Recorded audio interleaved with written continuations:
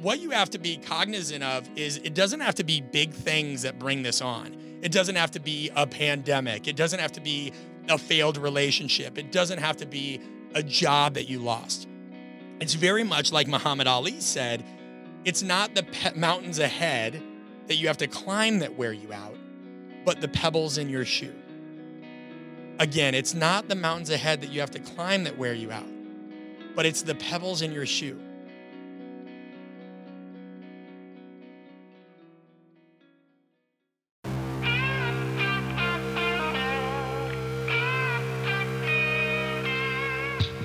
Welcome to the Art of Coaching Podcast, a show aimed at getting to the core of what it takes to change attitudes, behaviors, and outcomes in the weight room, boardroom, classroom, and everywhere in between. I'm your host, Brett Bartholomew. I'm a performance coach, keynote speaker, and the author of the book, Conscious Coaching. But most importantly, I'm a lifelong student interested in all aspects of human behavior and communication. I want to thank you for joining me, and now let's dive into today's episode.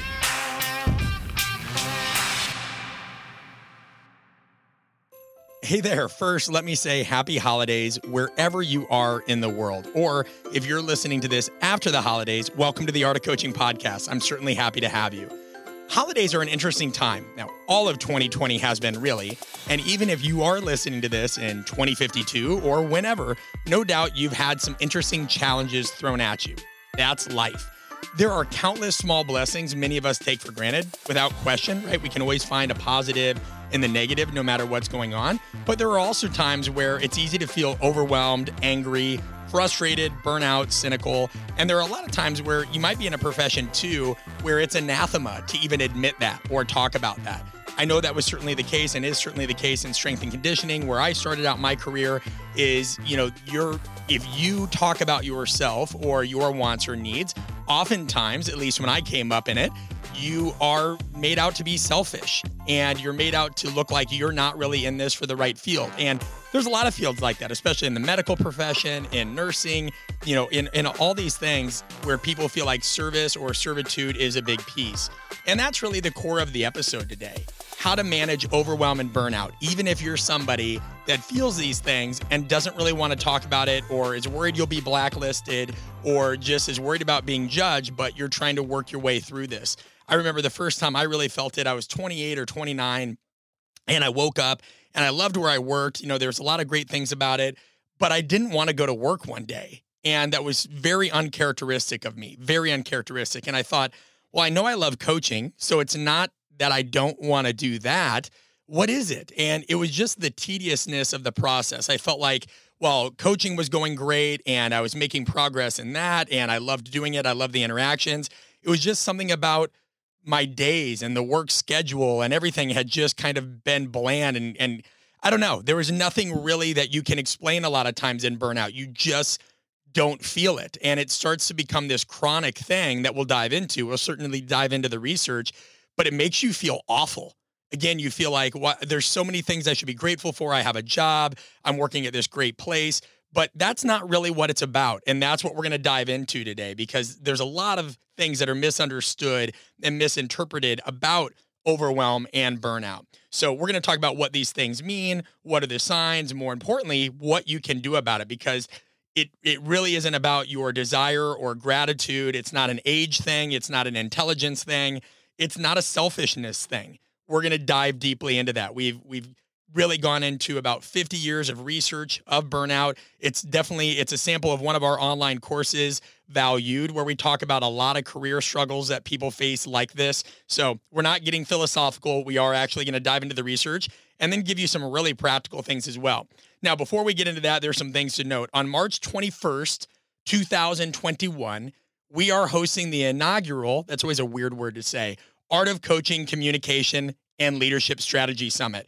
It is for people in every field. One of the biggest things that I've really tried to combat and we really try to do at Art of Coaching is we try to, again, cross-pollinate our understanding. We're firm believers that the future belongs to people who can take information and skill sets and combine them in really creative ways.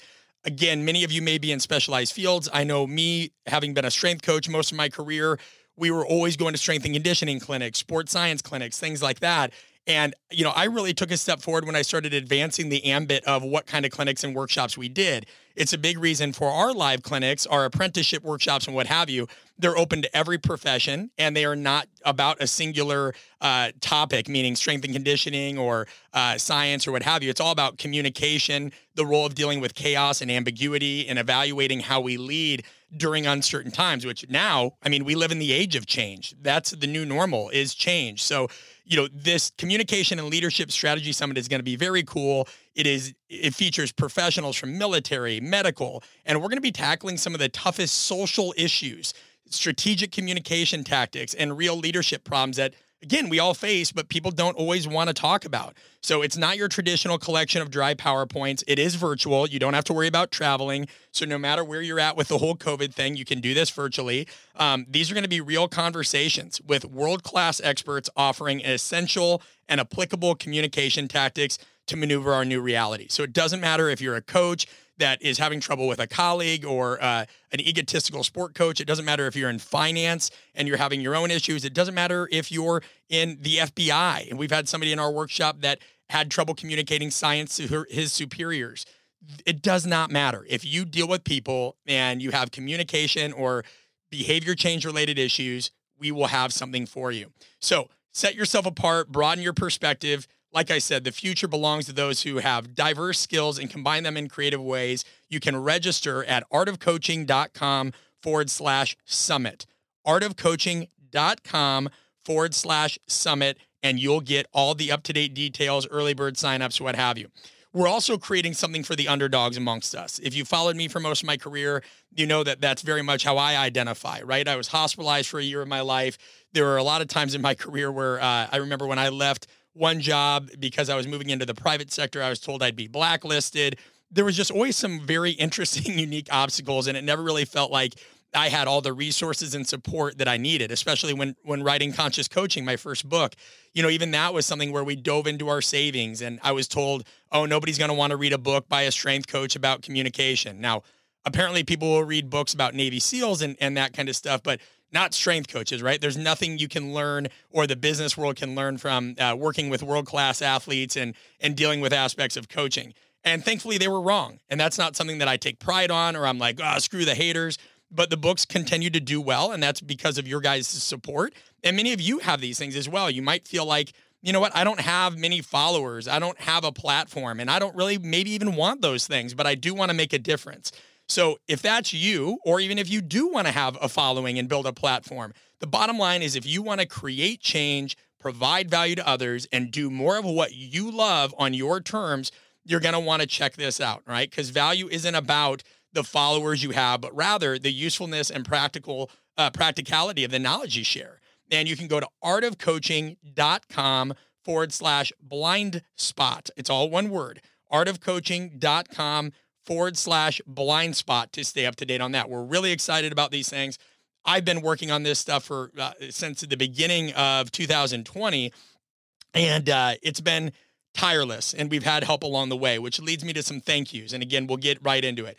I want to thank, just because, again, I think it's important to give credit where credit's due, and we always try to do this, but I want to get out in front of it and do it at the beginning of the episode, because I think that we all know what it's like to feel like we've done work, but maybe we don't feel appreciated. And I've never wanted anybody that I ever work or collaborate with, or anybody that even supports us, to do that. I never want you guys to feel that way. So I can't do this every episode. We are going to do it on this. It'll take 3 seconds. So just listen in. Nate Fisher, I want to thank you so much for everything you do to help make this podcast roll. For those of you that don't know, and again, to solidify my underdog status, I record this out of my closet. I don't have a soundproof studio, some camera, but a huge digital team. We record this in a closet that is surrounded, it's carpeted, it's surrounded by clothes. It allows for a great, relatively soundproof environment. It protects me from my baby crying when he wakes up. So we have a good setup, but Nate goes behind the scenes and he really checks for any inaccuracies or inconsistencies with the sound, and he helps post it. So Nate Fisher, thank you so much for the attention to detail. You guys may not know this, but we had worked with somebody once in the past that we were having some issues with quality control early on in the podcast. And I respectfully reached out and just said, hey, these things can't continue. I know that your time's valuable and we pay you for that, but we take this serious. And I remember, I'll never forget it. They said, dude, it's not like you're Joe Rogan or Tim Ferriss. And I think about when people do things like that and they misunderstand the point, right? Like when you do something to try to provide value to people, it doesn't matter if you have that kind of platform. And who knows, some of you listening, you may not have that kind of platform now, but you might, right? Joe Rogan and Tim Ferriss were not always Joe Rogan and Tim Ferriss. So do the thing that you're going to do as if you're gonna be that, or at least that you care about it. And I knew right then or there that wasn't a fit. I have no grandiose self-image of myself, but we take a lot of pride in this. And Nate, you've never once, you've never once treated it like a hobby. You've never once, just treated it casually. And I appreciate that about you so much because we want to touch people's lives and this medium helps us do it. Allie Kirshner, you guys have heard me mention her numerous times. She's responsible for all the free podcast reflections. Everything you can get, literally, we're really big on making sure nobody passively consumes anything here. And I don't know if you guys have done the podcast reflections yet, but if you haven't, you and your staff or you and your friends or you and your family or whatever need to be doing these. It's very simple. They're free. You just go to artofcoaching.com/podcast reflections. Allie has volunteered her time. She always creates questions. She always creates conversation starters. So thank you, Allie, for doing that. Adam Crook, somebody who's asked numerous times not to be mentioned. Adam is a consumer of our content. Every now and then, just send some nice graphics that we can share on social media. I don't have a team that does that stuff. So Adam does it, never expects anything in return. He never wants his name cited, whatever. But I want you to know, Adam Crook, we see you, we appreciate you, and we love you for that. John Christie, my best friend. The first person that ever really stuck by me when I got out of the hospital, right? When everybody else literally, in terms of my friends, had abandoned me. Nobody checked in on me. This was the first person that came up and talked to me when I was trying to get my life back together as a teenager. He's a brother. He is. He's the family I chose. And he gives me great advice. And also, if you're on our newsletter, you saw the design of our self-reflection manual. That was content that myself and Allie put together and created. But John is really responsible for the design of that thing. And we take what we give you guys really seriously. If you're not on the newsletter, guys, get on it. I have better things to do than spam you. I hate email. I'm going to respect you, but there's going to be things that you're going to get that you're not going to get if you just listen to the podcast and are on social media. We send out 2 to 3 emails, maybe a month, right? And it's only more than that if we have a release or a launch, but you're going to get some cool stuff. And John, you have a skill set that is unbelievable, man. You're one of the most special human beings I know. Alana Ash, somebody that reached out to our Join Our Team page a long time ago, and the patience you've shown. We're a small company, we're growing, and we have to grow slowly, especially during a pandemic. And she's reached out to help. And Alana, I want you to know that we appreciate you. We value you. The times that we go between contact is not indicative of how much we value you. It's that we're not going to bring other folks on until we can give them consistent work and we have all of our wheels turning and we're in the process of some changes. So we see you. We will bring you on. Thank you for your love and desire. A couple more guys. Jordan Crumholz. Jordan is my executive assistant. She's been with the team for a while. She's got a baby due in February and it was scary for me to hire an executive assistant. I had 2 in the past. One lied on their timesheet. One wasn't very consistent. Jordan has had ups and downs in her life, just like anybody else, but she helps me manage my emails. She helps us as a small company. And, we're grateful for the time we have with you, Jordan. We never know how long because people always come and go. But I want you to know that you're a critical member and anybody that's interacted with Jordan knows how special she is. My wife, right, who is our project manager. Not even a year ago, she left a job that paid her $70,000 a year, and she got to work with some of the top doctors in Beverly Hills and was a former strength coach herself. And she took a risk, right? She's a part of this family business. So when you guys support the podcast, you're really supporting a small business. When you support Art of Coaching, it's a small business. Every day she helps me write notes. Every day she helps manage things. So thank you for that. I love you. And then everybody who applies to our Join Our Team page, again, we see you. Timing is everything. We value you. If you don't hear from us, it's never a lack of appreciation. We're a growing company, right? We're working on these processes and we don't have an unlimited budget. So we want to respect you and your time. But more importantly, we just love that you guys want to support us. And when the time is right, and if the fit is right, you will hear from us, I promise. All right, now let's get into the meat of what you guys came for. And I'm going to try to keep this tight. I'm going to try to keep it tight, but there is a lot of detail. Burnout. Now, why discuss Burnout. Well, it's an aspect of mental health, all right? Burnout, as the research shows, is one of the hallmark afflictions of the most dedicated amongst us. Now, think about that for a minute. No matter what no matter what people think, oh, you're burnout, you're not committed, that has been shown not only to be false, but to be completely and utterly inaccurate at the highest level. Burnout always affects people in communities and in professions who give their most, their best. That's why it's called burnout, because literally Christina Maslach and some of the people that have championed this research say it is literally those who burn the brightest who are most likely to be afflicted by it. And it's the bedrock of emotions such as stress, anxiety, and even depression. At first, it's very easy to write it off as something that only affects the ungrateful or unworthy. We've talked about that. And it's just not true for the reasons I mentioned, and the research makes that clear. Now, interestingly enough, when burnout was first brought into the public light, it was previously derided by academics who kind of lived in these ivory towers as non-scholarly pop psychology. Now, there's nearly 50 years of research on the topic, and more than that now, probably closer to 60 at the time of this recording. So that's over a half century. Originally, it had its roots in healthcare, but now it's rapidly spreading to other vocations. Why? Well, simple, due to the changing nature of the modern workplace, right? There's lower average levels of long-term commitment between employers and employees. We certainly see this in sports performance. The average contract can be like 1 to 3 years, and you can do your job at the highest level as a strength coach or sports scientist or physical therapist or what have you. And if the team isn't winning, or as a sport coach for that matter, you're gone. You're just gone. And I know it's easy for those of you that are listening from the performance space to think that's just us. It's not, right? There are many people that deal with this, tons of professions that deal with this. And that's why, so much of burnout really relates to the importance of job fit and really understanding your values and what jobs you're chasing and what you're trying to do and why you're trying to do it. So when we think about it, and I want to define it for you, because just like anything, we can't solve a problem without understanding the definition and origin. The actual empirical definition is it is a psychological syndrome developed in response to chronic, and that's a key word, chronic. And I'm not talking Dr. Dre 2001, to chronic emotional and interpersonal stressors on the job.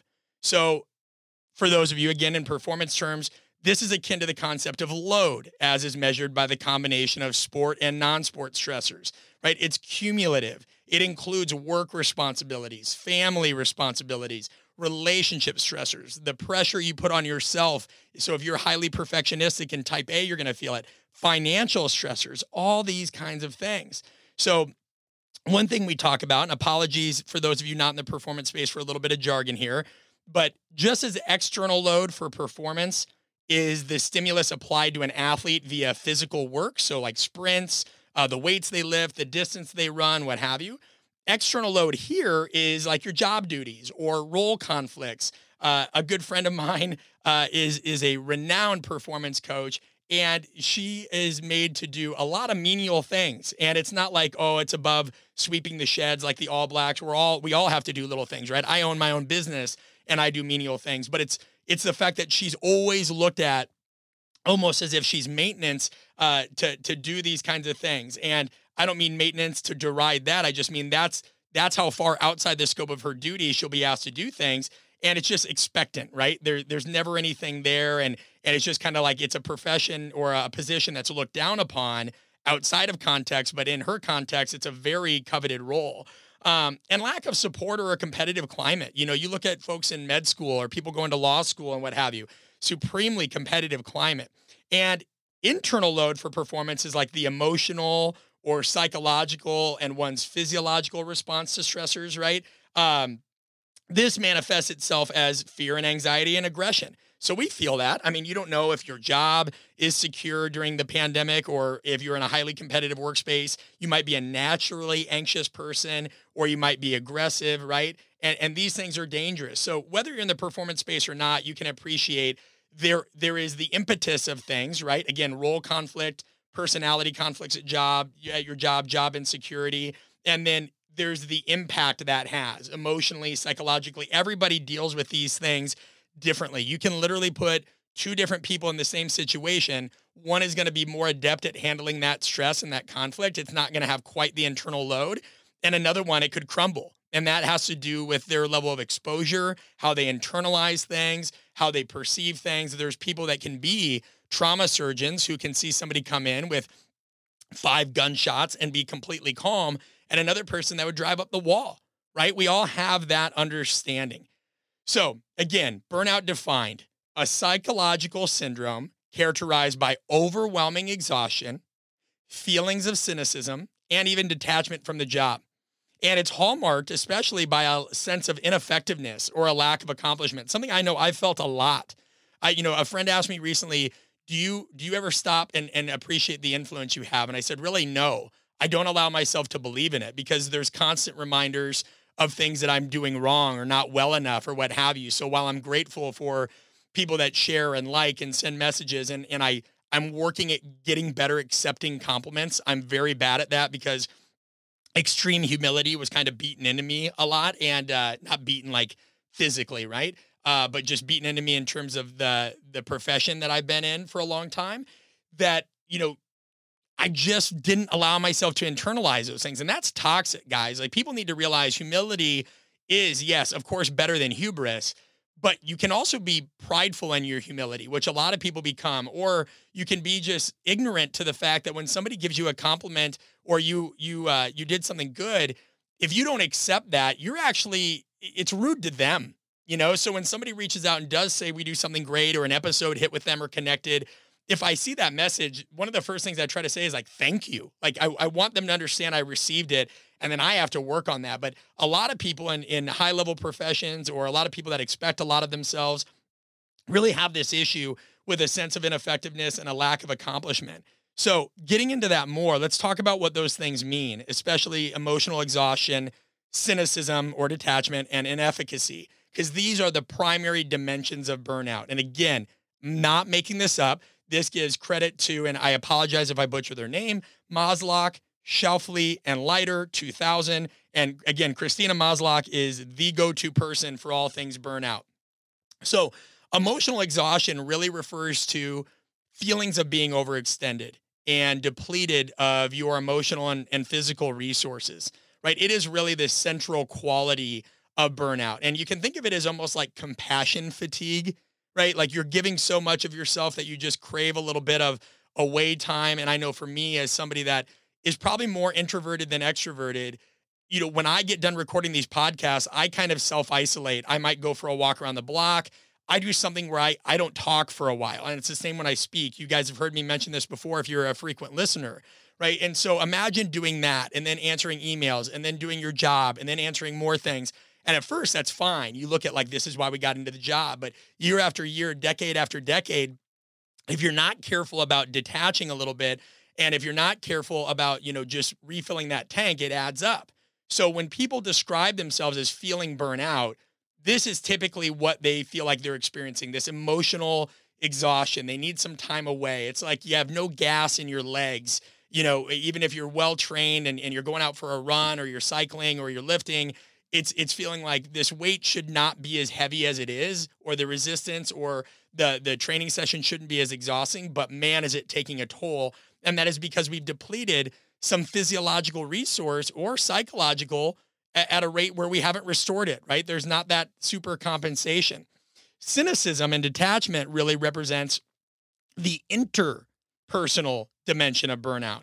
So this is kind of the onset of a negative attitude, a callous attitude, or just being easily detached about the job, feeling like, well, what does it matter? Or it's not going to do any good anyway, right? It manifests itself as sort of this depersonalization or a cognitive distancing, right? You're there and you're not quite going through the motions, but you're on that track, right? Because you just feel like, what does it matter? They're going to deny this anyway, or I'm going to write this, or I'm going to build this, and nobody's going to give a crap anyway. They're just going to toss it in the basket, right? Like, or yeah, I could apply this and I could try what this person's telling me to try, but it's not going to matter because this person's, stubborn and stuck in their ways. When you start getting down that route, that is a lot of cynicism.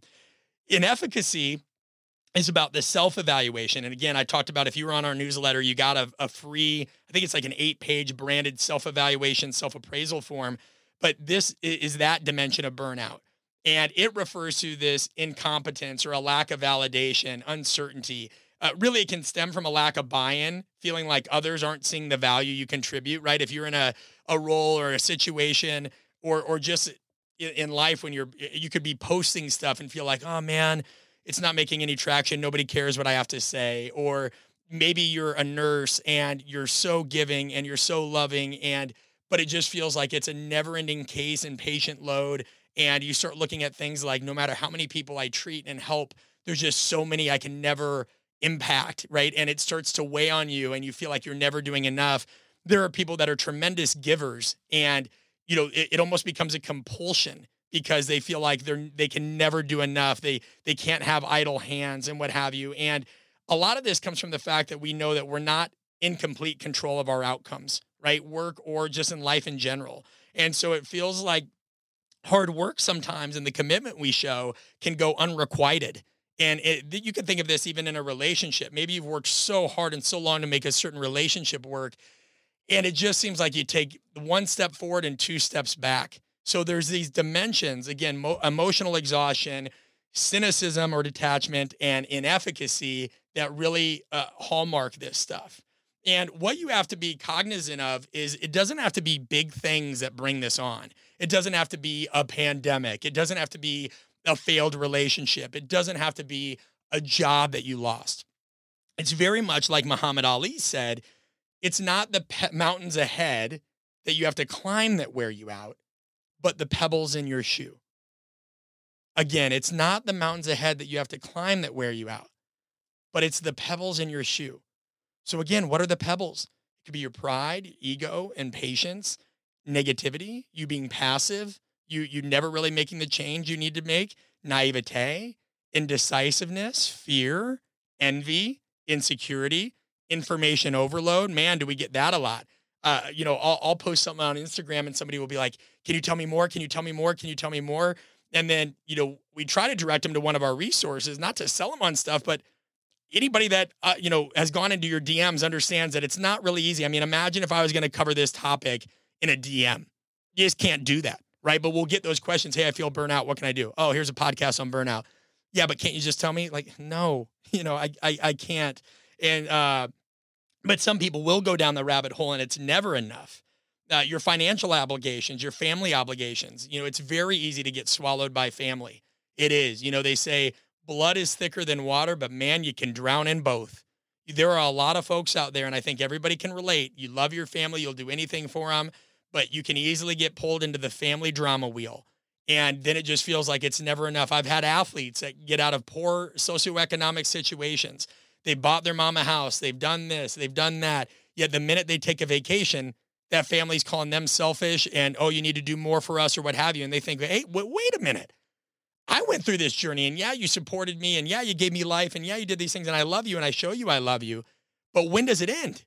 Right? And I'm transparent as all get out, guys. I've felt like this. I have had situations, and boohoo, poor me. I'm not asking for sympathy. I'm just being honest, right? Like, what's the point of using other examples and not getting personal with you? There were times where I wrote Conscious Coaching in 2017. Now, this is a 300-page book that I wrote that gives my best advice at the time on coaching, right? Or like leadership in the context of coaching. Because I've talked about it before. Yes, I wrote it as a strength coach, but it applies to anything because it's talking about different personalities and how to deal with this. So I made that in 2017. I made a follow-up online course that was immersive in 2018, a whole course in 2019, how to help people who feel stuck in their careers and what have you. It's called Valued. I made a whole course about how to ethically brand yourself, just manage the murkiness of how to get into a career field that's hyper competitive. And there's not always a blueprint. We did that. We create podcasts. I mean, we're on episode 150 something. And there were times where I just felt like, then you'd get a request. Hey man, can you send me a book for free? Or, hey, can you do this? Or, hey, can you do that? And then you'd tell them, well, check this out actually, or this resource might help. And they don't want to do it. Then I've looked at my wife and I'm like, yo, I might go away for a while. Like, it gets to the point where people get so expectant that when you have a YouTube channel, a podcast, a book, courses, a newsletter, all this, yet they want you to answer their question in their way, the way that they want it, which a lot of times they're just looking for affirmation instead of education, that I felt like, you know what, I may just stop for a while because I don't want to spoon feed, because even if I spoon fed somebody, you'd still have to figure out how to swallow it, right? So that's where I felt those kinds of things. I don't know about you guys, but I know that there's other folks that feel like that. So let's put some phrases to it. And these are people that we actually interviewed. These are people that we've interviewed from a wide variety of fields, because if you feel like, hey, I think maybe I have some burnout, but I don't know, what's that conversation with myself sound like, right? So if we're thinking about emotional exhaustion, here are some quotes, and I'm not going to give the names to protect the privacy. My love for the field remains, but my body is literally breaking down, and it's becoming harder and harder for me to see the point in continually putting my family through this. Long hours, moves, average to slightly above average pay, but if you look at it, I'm making far less than minimum wage, even though I'm giving my all. I didn't get into this for the money, but at some point, I'd like to be able to provide for my family without glorifying some kind of grind. Another one, the job doesn't exhaust me as much as the ego and politics within it does. It's draining. Coaches are supposed to be able to be competitive, but they shouldn't have to be cutthroat. Here's another one. I love everything about my field, but I'm not sure how much longer I'll be able to support my family given our financial situation. I feel guilty that my passion is bankrupting us. And I'll do one more. I believe in everything I do and I'll leave this one blank. Well, I guess this doesn't give anything. As a nurse, I've sacrificed family time, my health, my finances, yet I often find myself depleted and doubting that I'll ever be able to retire. Right? So these are not people that are lazy, guys. These are people that feel real stuff. Now let's talk about cynicism and detachment. I've been at 3 different universities with my job, and regardless of how strong or fast we got the kids, I found myself and my staff on the chopping block simply because the sport coach didn't win enough games. Another one, I got into pro sport and thought I'd be working with the best in the world in terms of colleagues and other professionals. Instead, it often seems like everybody is more worried with protecting their own job instead of doing what's best for others. And we had a very similar one from somebody in a highly competitive law firm in Virginia. Another one is, I'm frustrated with the community that I'm a part of. There is poor quality of leadership, and the fact that social media and flashy solutions is what seems to attract and receive the most praise really brings me to feel like good work doesn't matter anymore. Those are some comments that you feel on cynicism. And let's talk about inefficacy. I feel like there's no clear path forward. It's very frustrating to see others get jobs they want while I'm terrified of having to leave my field, or that I have to advertise myself or my services to the highest extent to even get my work notice. It just seems like there are no opportunities, and I feel constant uncertainty in what I do. Another, I rarely see anybody from the top, meaning leadership, around. And if I do, they essentially write me off as support staff. They have no idea what I actually do, nor do they actually even care, right? So we start to see these kinds of things. Here's one more from the world of sport. I begin to accept the reality that very few coaches or athletes seem to even care about the level of expertise. I spent tens of thousands of dollars getting degrees, certifications, licenses, everything that I needed to do, but people just want something that seems hard or looks cool. This is examples. These are examples of emotional exhaustion and cynicism and inefficacy, and they're normal things, right? So let's break this down even further. If you're still kind of going down this checklist, or maybe you work with somebody or your spouse, I'm going to break it into really 3 pieces. There's emotional signs, there's physical signs, and then there's work-related. And this has been adapted from research of Lombardo from 2001, where they talk about compassion fatigue in nursing in particular. So emotional signs of burnout can be mood swings, restlessness, anxiety, again, detachment, irritability, loss of objectivity and focus, short-term recall, memory degradation, all those pieces. Physical can be decreased physical strength, because so much of when you're stressed out, right, we have hormones in the body that can literally be catabolic, or if for those of you not familiar with the nomenclature, just cannibalizing in nature, they break you down. sleep disturbances, increased resting heart rate. It can give you digestive issues, right? You get this. And this isn't like a one of those commercials where they're like, pay attention for side effects, right? Where they show somebody enjoying their best life now that they're on a medication. But then it goes into may cause bleeding, death, diarrhea, right? I think you guys understand what I'm talking about with that. The work-related pieces, avoidance, reduced compassion at work. You might get overly sensitive. You feel like your teaching methods, whatever you're doing, whatever you're leading, there's a depersonalization. Again, you're just going through the words. You're stating everything that you should, but there's no personal touch to that. You have these pendulum-like swings in the intensity or focus you bring to work, a decrease in accountability because you just start detaching. These are all huge pieces. So in conclusion of that aspect of the dimensions of burnout, understand that it's situational. It is an individual experience that is specific to work context. Not everybody is going to experience the same symptoms. Not everybody is going to feel like they have that kind of stress in that kind of situation. It just tends to more highly impact those who are the hardest workers, biggest thinkers, most committed. Very common in medical, very common in firefighters, very common in EMTs, and also those who have high expectations of themselves. I think I've made that point clear, hopefully. So, and customer service as well. If you're in a customer service field or a field that's very social, relational, technical in nature, right? These are where you start to feel these things. So it's one thing that amplifies it as well as the culture of that profession. What is the culture? I'll never forget one of the first books I was given in my profession was First In, Last Out, Lessons of the New York Fire Department, and great book for many reasons. But the message and the pretense in which I was given it was clear that essentially you're expected to be here at all times. You're expected to sacrifice nearly everything for this. And if you don't, get in another field. And that's fine in certain parts, guys. Like I'd be lying to you if I told you that I didn't live, breathe, die for that kind of lifestyle for a certain period of time. But again, there becomes a point where you can't confuse just being somewhere for being productive. Don't confuse activity for productivity, right? There's this glorification of busy because people are trying to prove their value. It's a type of value signaling when you're somebody that is constantly, well, I'm there to turn the lights on and I'm there to turn the lights off. Now, if that's how it has to be, great. If you're a small business owner, you're a janitor, you're something like that, and you do that, awesome, right? But I'm talking about the people that take pictures of themselves waking up at 4:30 in the morning, talking about how the wolves eat the sheep and the lions eat the cats or whatever the hell people are eating and animals are digesting. What good has ever come from glorifying the grind? It's looked at, and there's a term for it on social media now, as hustle porn.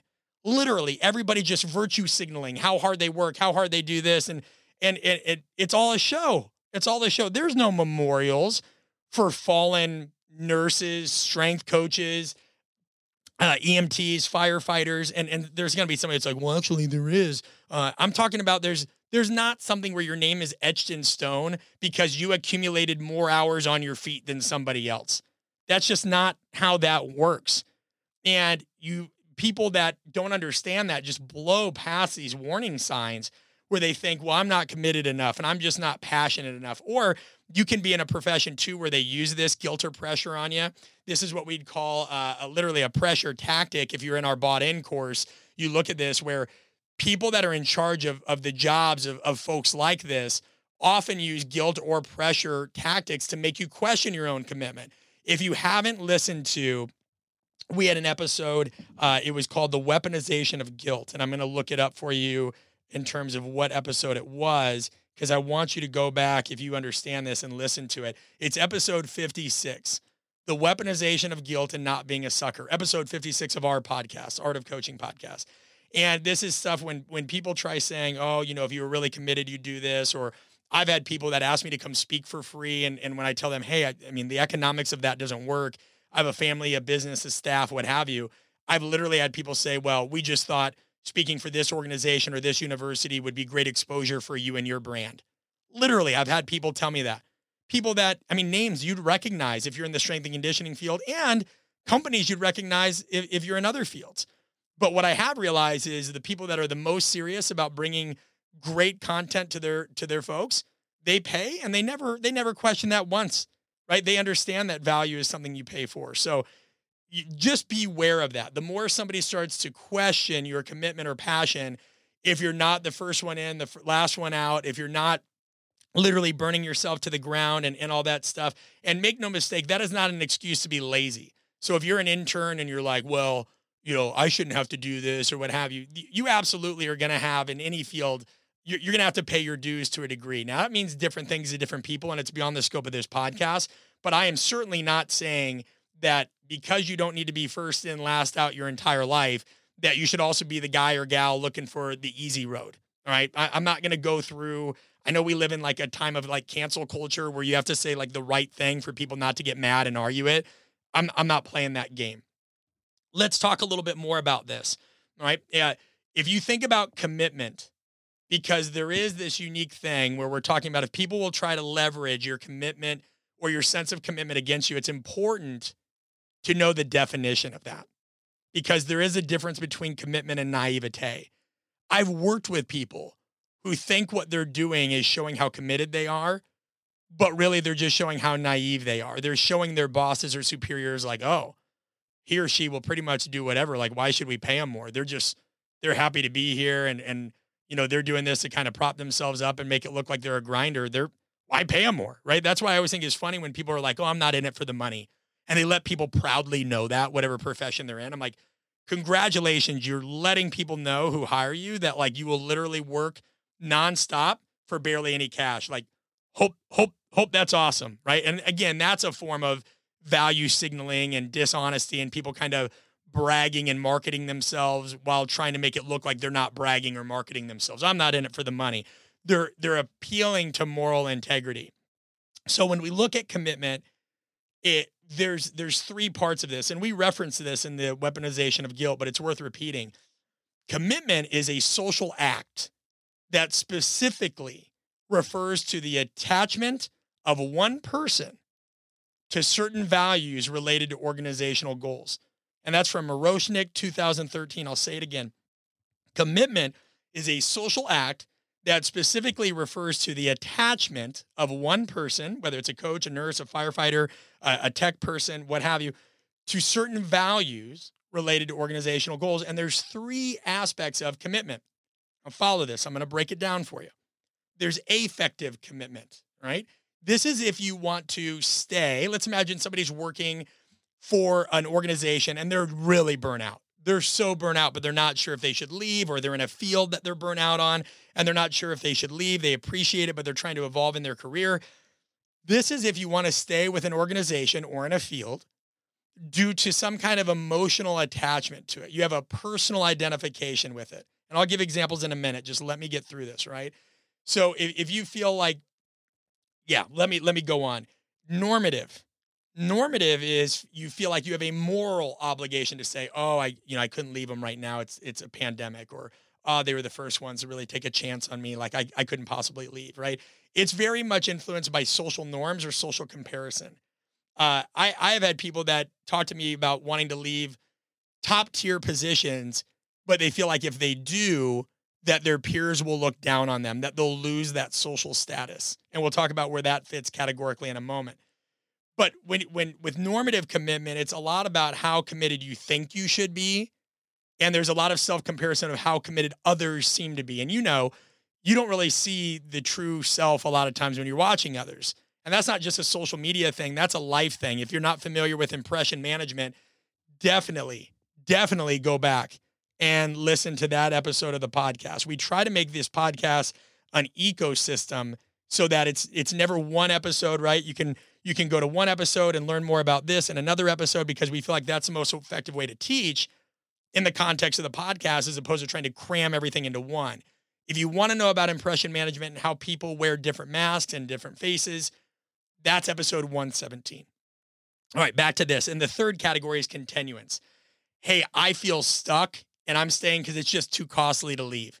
My wife or my husband's got a great job, certainly couldn't uproot them. My kids have a great school, right? Or maybe sometimes people just aren't confident and they're freaked out that if they leave, that they may not get another job. So to break this down, think of it simply like this, okay? People tend to stay with organizations or in certain fields because of affective reasons, meaning they want to. yeah, I identify as this. This is what I feel like I want to do, and I love it, and I'm all about this, and this is what I want to do. I'm in civil service, or I'm a civil servant, and I love giving, or I'm a nurse and I love helping this, or I'm a doctor and I want to save lives, or I'm a strength coach and I love guiding kids and showing them the value of hard work and discipline. Normative reasons is you feel like you ought to, right? I can't leave. They took a chance on me. We already talked about this, right? They took a chance on me. It was my first job, or I'd put them in a tough spot. It's a small business. And continuance is feeling like you have to, want to, ought to, and have to.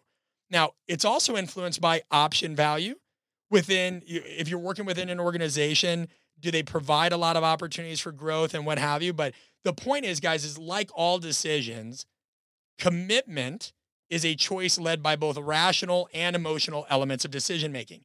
A lot of times, if people feel like the normative side, they ought to, or continuance, they have to, they're really making up some reasons there that aren't true.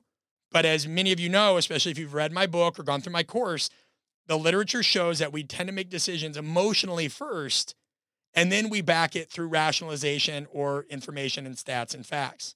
So that's a little bit of this crossroad between commitment and naivete. And the most committed will also tend to fall victim to this sunk cost fallacy. We talk about this in a webinar. It's completely free. You guys can download, right? It's artofcoaching.com/unstuck. artofcoaching.com/unstuck. We talk about a lot of this stuff, especially if you're a strength coach. It's not just for strength coaches, but if you are a strength coach, you need to watch it because our industry has been in a lot of these fluxes. It's free. You get slides, no excuses. I don't want to hear it. But the sunk cost fallacy can be really, really dangerous where, this idea that somebody's likely to continue with something if you've already invested a lot of time, money, or effort. Oh, I've done this for so long. If I switch now, I'm going to be in this position, or this bad thing's going to happen, or what have you. No, guys, you can't think like that. So let's get to some solutions, and I'll breeze through this, but I still want to give you something. When we look at what we call at Art of Coaching, the predictors of burnout, we talk about it as the succumbing six, right? The succumbing six, like the number 6. There's workload, there's your sense of control, there's the rewards you receive for the work you do, the community you're a part of, this concept of fairness and values. And I'm going to give a brief overview. And if you like this stuff, we'll dive deeper into it, right? And if you really like it and you're like, man, I want the slides and I want this is all part of our valued course. It's all packaged. It's all in valued. And again, I've said this till my face is blue. Yes, I talk about strength and conditioning and athletes because that's what I was doing at the time I made the course. But it applies to everybody. Look at the books on your bookshelf. Have you read something by a doctor, an academic, somebody in the military? Are you those things? No. So check it out. You can go to valuedcourse.com. But workload is one big piece, and it's not necessarily the most important predictor of burnout, but it is definitely in the big 3. This is if you feel like you have too much to do and not enough time and not enough resources. So don't think of workload as in just the direct sense of hours you work, or it's a lot of it is the demands and the time constraints and the lack of or availability of resources, right? Think about it as all the ancillary tasks you have to do in addition to your job. What do you have to do from an admin standpoint? What about a research standpoint? Do you have to do recruiting? Do you have to do additional marketing and management? Those of you that are small business owners, you understand this. And I have to do this. A lot of my job is this, in addition to the coaching of athletes, the coaching of executives, the education we do, we helping with somebody run for mayor this year, all those things. We got to do a lot of research to help people with these things. And then there's admin and websites go down. You get it, right? So even feelings of information overload, if there's a ton you have to learn to do your job well, can be a part of that. That is the workload part of the succumbing 6. Control. Control is all about the degree of autonomy you have in your job or your position or your life. Do you have discretion over not just what you do, but how you do it? Right? That creative freedom, so to speak. Do you feel micromanaged? Do you feel like you're asked to perform unethical tasks? That's a factor of control, because you might feel like you have resistance, right? You're asked to do unethical things, or maybe ethical things, but the way somebody asks you to do it is super unethical, and it puts you in an uncomfortable situation. If you feel like you just have no control over these things and you are micromanaged to the fullest and pressured into situations that may be less than, we'll just say, stellar, that's a control aspect of the burnout predictor. I mean, I know that there were times as a strength coach, I was asked to punish athletes, and it was beyond punishment that made sense. It was borderline punitive, and you kind of go along with it at one point in your career, but then you look and you're like, no, like I'm not doing that. And I'll do something else. And there were times where I had to, kind of trick the head sport coach to make them think I was going to do that. But really I'd switch up the quote unquote punishment to make sure that my point got across, or the point that they were trying to get across got across, but it wasn't going to harm them or injure them. But there's a lot of people that are put in situations where they have to do some pretty weird things because, hey, got to keep my job, right? Got to keep my job. Rewards. Now, this isn't what you may think. This isn't so much about salary and benefits, but social rewards. Guys, it's a reason why I wanted to give recognition to the individuals I mentioned at the beginning, right? John and Allie and Nate and Jordan and Alana. And if you hear this 10 years from now, maybe some of these people aren't even with us anymore. That doesn't matter. What matters is that you recognize and you appreciate them for the work they did do, right? And it doesn't mean you got to go hug everybody and pull up a couch. You guys know what this means. We should be beyond the point where I have to disclaim these things. If you're that kind of person listening and you're like, well, just are people recognizing your value? Do they recognize your contributions? Do they recognize your skill?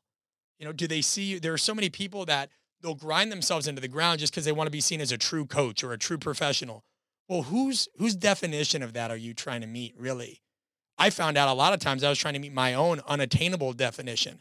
And if I was trying to always meet, because I'm not really competitive with other folks, I'm very competitive with myself. I see this alter ego of me that, he does all these things and yada, yada, yada. But I also had to realize that this alter ego lives an impossible reality, and I can't compare myself to past versions of myself either, because he wasn't married. He didn't have a kid. He didn't have a book and a speaking career. He was just a coach and he had to do this. And so that gets really dangerous, right?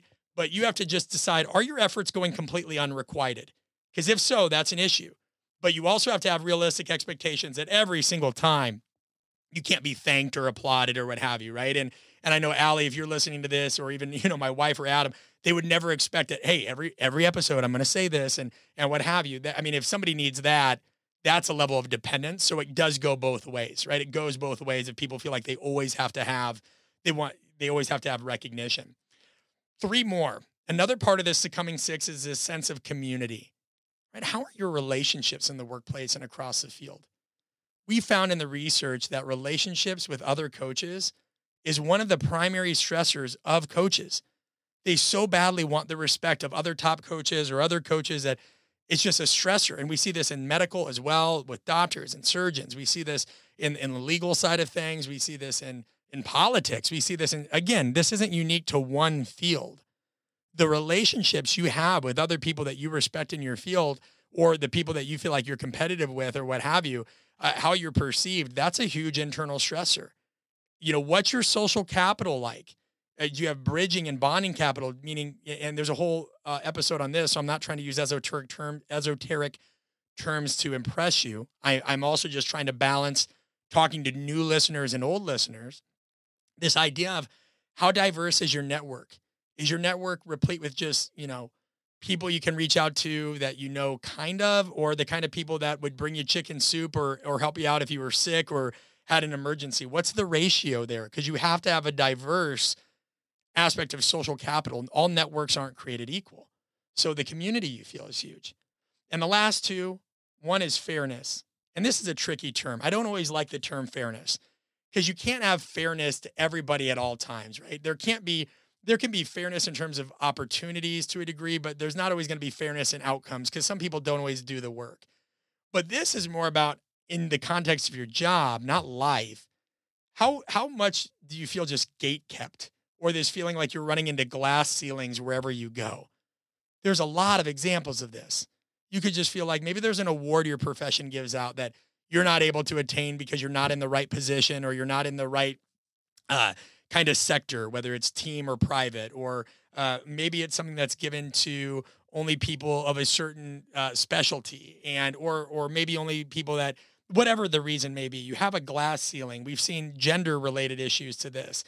Policies, practices, the opportunities, are they actually fair, functioning, or outdated? I remember one time I was told, hey, if you want to make some more money, and you can help grow this NFL program. And at the time it was anemic.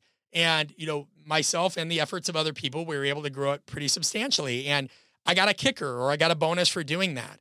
But then when it came time for next year's goals and what have you, they set a number so ridiculously high that there was no way I was going to reach it. And they basically said, well, hey, if you can do it there, in this situation, you should be able to double it now that you've got some momentum.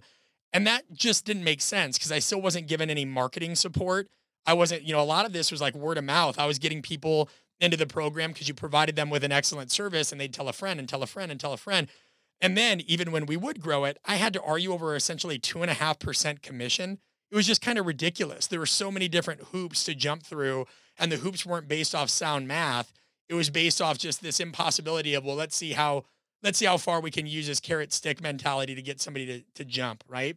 It's silly. If you guys are in strength and conditioning, you get this like a private sector coach, even though there may be somebody right now who's 45, has trained thousands of athletes, small facility, maybe even out of their garage. You can never be awarded a master strength coach designation.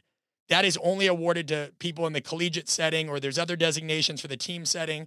So literally, even if you're a great coach that has had to bootstrap it and you don't have all the tools, tech, and toys and the budget, you can never, ever, ever be designated as a master strength coach. I always think that's ridiculous. That's ridiculous. You can't have that. And those things may not matter to people, and they shouldn't, but it's also reasonable if it does upset you, because there are some people that they dedicate themselves to a certain craft, and whether it's acting or what have you, and they'd like to be recognized for that. There's nothing wrong with fair expectations of that to a degree, as long as it doesn't turn into entitlement. And then finally, let's talk about values. This can be a huge predictor of burnout. Why are you there, and what do you care about in the first place? Right? Is this place even ethical? Is this place, are you doing it for the right reasons? Or are you there just to kind of prop yourself up? What's the expectation of why you even got into that job? Why did you take that role? Why did you seek that opportunity? Because that may not make a whole lot of sense. So in essence, like the argument that's been going on in burnout research for a long time is it the person? Is it the position? Is it the situation? Is it their perception? It's none of the above in singularity. Rather, it's about finding the fit between the person, their values, and the work to be done. You have got to become better. You, a collective we actually, always have to be better at identifying and acting upon mismatches. If you're taking jobs just because of status or money, or maybe it's an ideal location, you have to look at what else are you sacrificing and what level of ambiguity are you going into, and are you comfortable with that? You have to look at these asymmetries. It is not about who you are. It's also about who you're trying to support, the work you're doing, and all these pieces. Notice that the word balance wasn't used, because work-life balance doesn't really exist. That's one thing we're not talking about here, because really, this is, guys, when it comes to burnout and work-life balance and all these things, you have to understand it's not about balance, it's about seasons. There are times in your life where you're going to be able to see your family more. There are times in your life where you're going to have to see them less if you want to be one of the best at what you do. There are times where, like anything, there are times if you're trying to get in shape, it makes more sense to partake in a rigorous regimen. And then there are times where it doesn't, right? Like you're not going to start the hardest training or diet and nutrition program that you've ever tried in the world during the holidays. And if you do, just a little silly, right? Like think of other times a year where that may line up with your schedule better. But we have these expectations of balance in all things, and that's not how that works. At best, we find a job or a situation that's a fit or a fusion, if you prefer that term, between our work, our life, and our values. And even if you do, again, understand that it's going to go in seasons. There's going to be, times where there's an off season, there's an in season, there's all these pieces. So again, my strength coaches, just like volumes and intensities scale across the spectrum for our athletes, the same thing's going to happen in your life. It is. Like if you're in the corporate world, when are you launching a new product? What are you looking at here? You may have one of my good neighbors or good friends who's my neighbor in the tech space. And there were times where I didn't see this guy for like a month, and he barely saw his family. Well, other than the fact that he was in the pandemic, but locked in a room because they had to do a big launch. But when they're done with that, they maximize the time. So to take advantage of these seasons, maximize your downtime, set limits, communicate, plan with your loved ones, get off the grid. I try to go up to this place about 90 minutes north of here. I get off the grid. My goal one day is to be in a financial position where I can buy our family a cabin. It's in Blue Ridge, Georgia, if you've ever been. That's a goal of mine. That's a huge, I need that solitude sometimes. And you need to learn to say no, not just to other people, but your perfectionism. Chill out, right? Learn how to delegate. You don't have to do everything. If you're habitually too busy for family, then you're failing. That's what you need to understand, right? So if you want to put out the fire, that's a huge part of those things. You've got to identify those mismatches in demand overload, job secure, like how much security is your job going to provide you? It's a big reason why I believe in entrepreneurship. There are a lot of people in my field, strength and conditioning, that thought I was a sellout by starting a small business and becoming an entrepreneur. Nonsense. I just don't want people. I've been in positions where I was employed and people were owning my intellectual property. People could fire me at will, all these things. I wanted to decrease that. And I wanted to, it's no different than, again, if you're a hip hop fan or, a music fan in general, you understand that Prince owned his own masters. Jay-Z does the same thing. People start their own record labels. This is common, right? So understand these things. And one thing, and again, it might be beyond the scope. We'll do a second episode if you guys want it, but we've created a model. We've created a model for this that can help you with this. We call it the FIRE model. And yeah, I know we all love these acronyms, but FIRE really stands for filter, identify, relate, and evaluate, right? Filter, identify, relate, and evaluate. And filter is all about, if you're familiar with Maslow's hierarchy of needs, you tend to see that physiological needs are at the bottom, things like air, water, food, shelter, sleep. Safety needs are next. Love, belonging, self-esteem, self-actualization. Well, what we propose with this filter model, we call it the 5S filter, really at the bottom, and it's more of like a funnel. Let's start at the top. At the top, you've got to understand self-awareness. If you don't understand yourself, your values, your drives, what you're willing to say no to, adversity you're willing to kind of take on, then you're really going to be screwed, guys. You're going to get burnt out a lot because you don't really even know what you're chasing. You're all over the place. You've got to have self-awareness. You've got to. It's why in my book, Conscious Coaching, one of the first chapters is the 3 stages of self-identification. But everybody's so quick to flip past that to the 16 archetypes to learn about all the personalities, they may deal with in life and how they can coach or overcome or navigate those things. They skip right past the self-awareness piece. I'm sorry, you can't do it. It's also why we have that What Drives You quiz at artofcoaching.com/what drives you. Like, take these things. They're little pieces. They're conversation starters you want to have with yourself. And so I'd really, really, really urge you to check it out. Again, that's artofcoaching.com/what drives you. Or if you have my book, Conscious Coaching, go back through some of the 3 stages of internal identification. Next, and I'm going to get some hate mail for this, is selfishness. Guys, you have to be selfish in life. You can't be selfless if you're not selfish. You need to put your mask on first in an airplane to be able to help somebody else, right? You can't pour water from an empty bucket. How many analogies do you want me to use? But you've got to be able to manage your health, your family, your finances, your friendships, all those things. And then it goes to social agility, right? Like, how effectively can you communicate? If you cannot effectively communicate and assert yourself, you're going to have a lot of issues with burnout.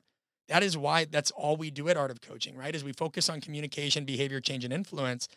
Because if you can't communicate well, and you generally, all of us think we communicate better than we do.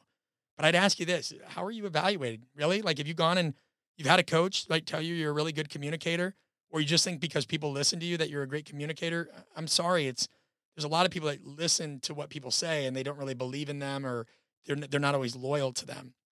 And then finally, service to others and scaling your impact. But this filter, which is really the first type of that FIRE model, will help you understand how we've got to flip this, right? We've talked about the second part of the FIRE model, identifying. Right? You have to be able to understand these weaknesses. That's great that you have a hunger for knowledge, but that can lead to indigestion.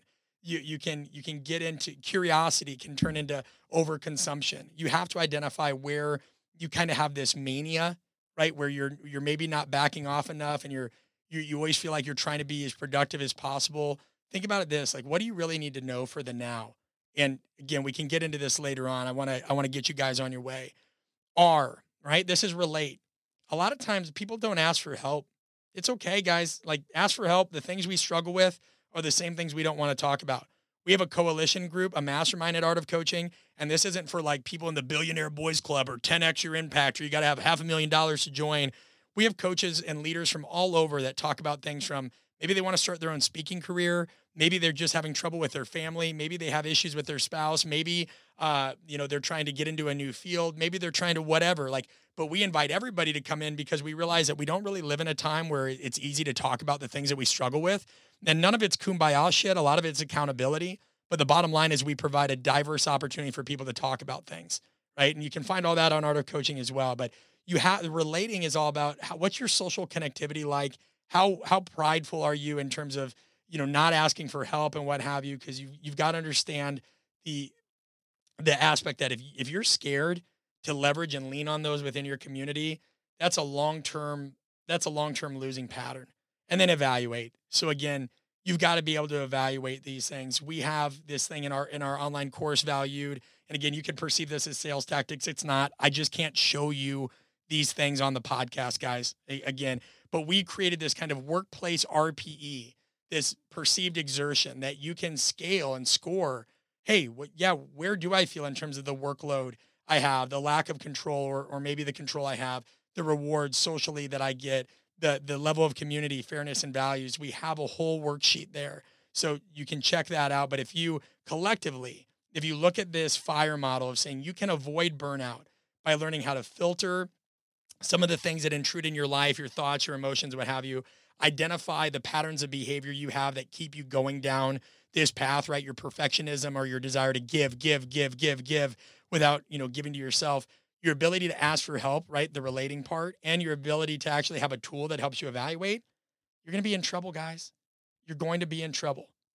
So listen, this has been a super in-depth episode. It's one that I've wanted to do for a while, but I just want you to understand these things. So in summary, burnout is real. It has over a half century of research to support it, and it's claiming more world-class professionals every single day, especially in the era that we live in now. It just is. What started out as, and you deal with it, if what started out as something important and meaningful and challenging for you has now become slightly unpleasant, or it's starting to feel unfulfilling or meaningless, and you love what you do, or maybe you don't anymore, but let's say maybe you love what you do, but man, it just seems like something is getting sucked out, something is awry, and you don't know what that something is. When that energy is turning into exhaustion and involvement turns into cynicism, and you feel ineffective, you're on that path. You can't be prideful in your humility. Learn the predictors. Choose jobs based on fit. Use that FIRE model. Monitor your load weekly. See where you're at. And addressing it and focusing on yourself is not selfish. Ignoring it is. Because if you don't address it, you're going to give people, and frankly, I'm sorry, but shit care. You're going to give them crap quality. You're not going to be your best. So the more prideful about this you are, the less you're helping people. So even if you are, I'm committed to the craft, or hey, I want to help and yada, yada, you're not helping if you deny it. And even if you try to deny it, the people you work with are going to see it, and they're going to perceive that. They will know, right? It's perceived. So you will feel, and the research supports this as well. Those of you who are stubborn strength coaches, I go back to you because other professions are more open to this. But let me give you some research. Price and Weiss, right, show that burnout is perceived by athletes. And when coaches are burnt out, athletes perceive their coaches to be less skilled in teaching techniques and in the strategies. They feel like there's a reduced level of difficulty in their training and practice. Also, Price and Weiss, that they feel like those coaches that are burnt out have less care or concern for their team. And this is universal. So by not taking care of yourself, you're negatively impacting those around you. I'm not telling you to be non-competitive with yourself. I'm not telling you to go on some kumbaya retreat, whatever. I am telling you to be aware. I'm telling you to be aware and be accountable. If you guys want more on this, and online courses are your thing, and again, you want slides and downloads, and you want to see all this stuff, and there's so much information here. Again, go to valuedcourse.com. It's for everybody, right? There's payment plans. There's all these things. It's straightforward. Or just listen to this episode again. Feel free to fill out the podcast reflections. If courses aren't for you, that's okay. And when things return back to normal, we're going to do workshops on this as well. So make sure you're on our newsletter, artofcoaching.com/begin. If this is already something you're listening to in the pandemic's past, and again, it's the future, reach out to info@artofcoaching.com and ask when our next seminar and this is going to be. But the best way is just to be on the newsletter, guys, then you won't have to worry about it. I appreciate all of you. I do hope you have a happy holiday season, or I hope you have a great day whenever you're listening to this. And if you guys want to support the podcast, please leave an iTunes review. We're trying our best. We're not perfect. We're not sponsored by some huge company. I'm not a celebrity, clearly. This is a podcast for underdogs. It's a podcast for you guys. It's a podcast where we want people to take action and actually put these things to use in a meaningful way. Brett Bartholomew, signing off.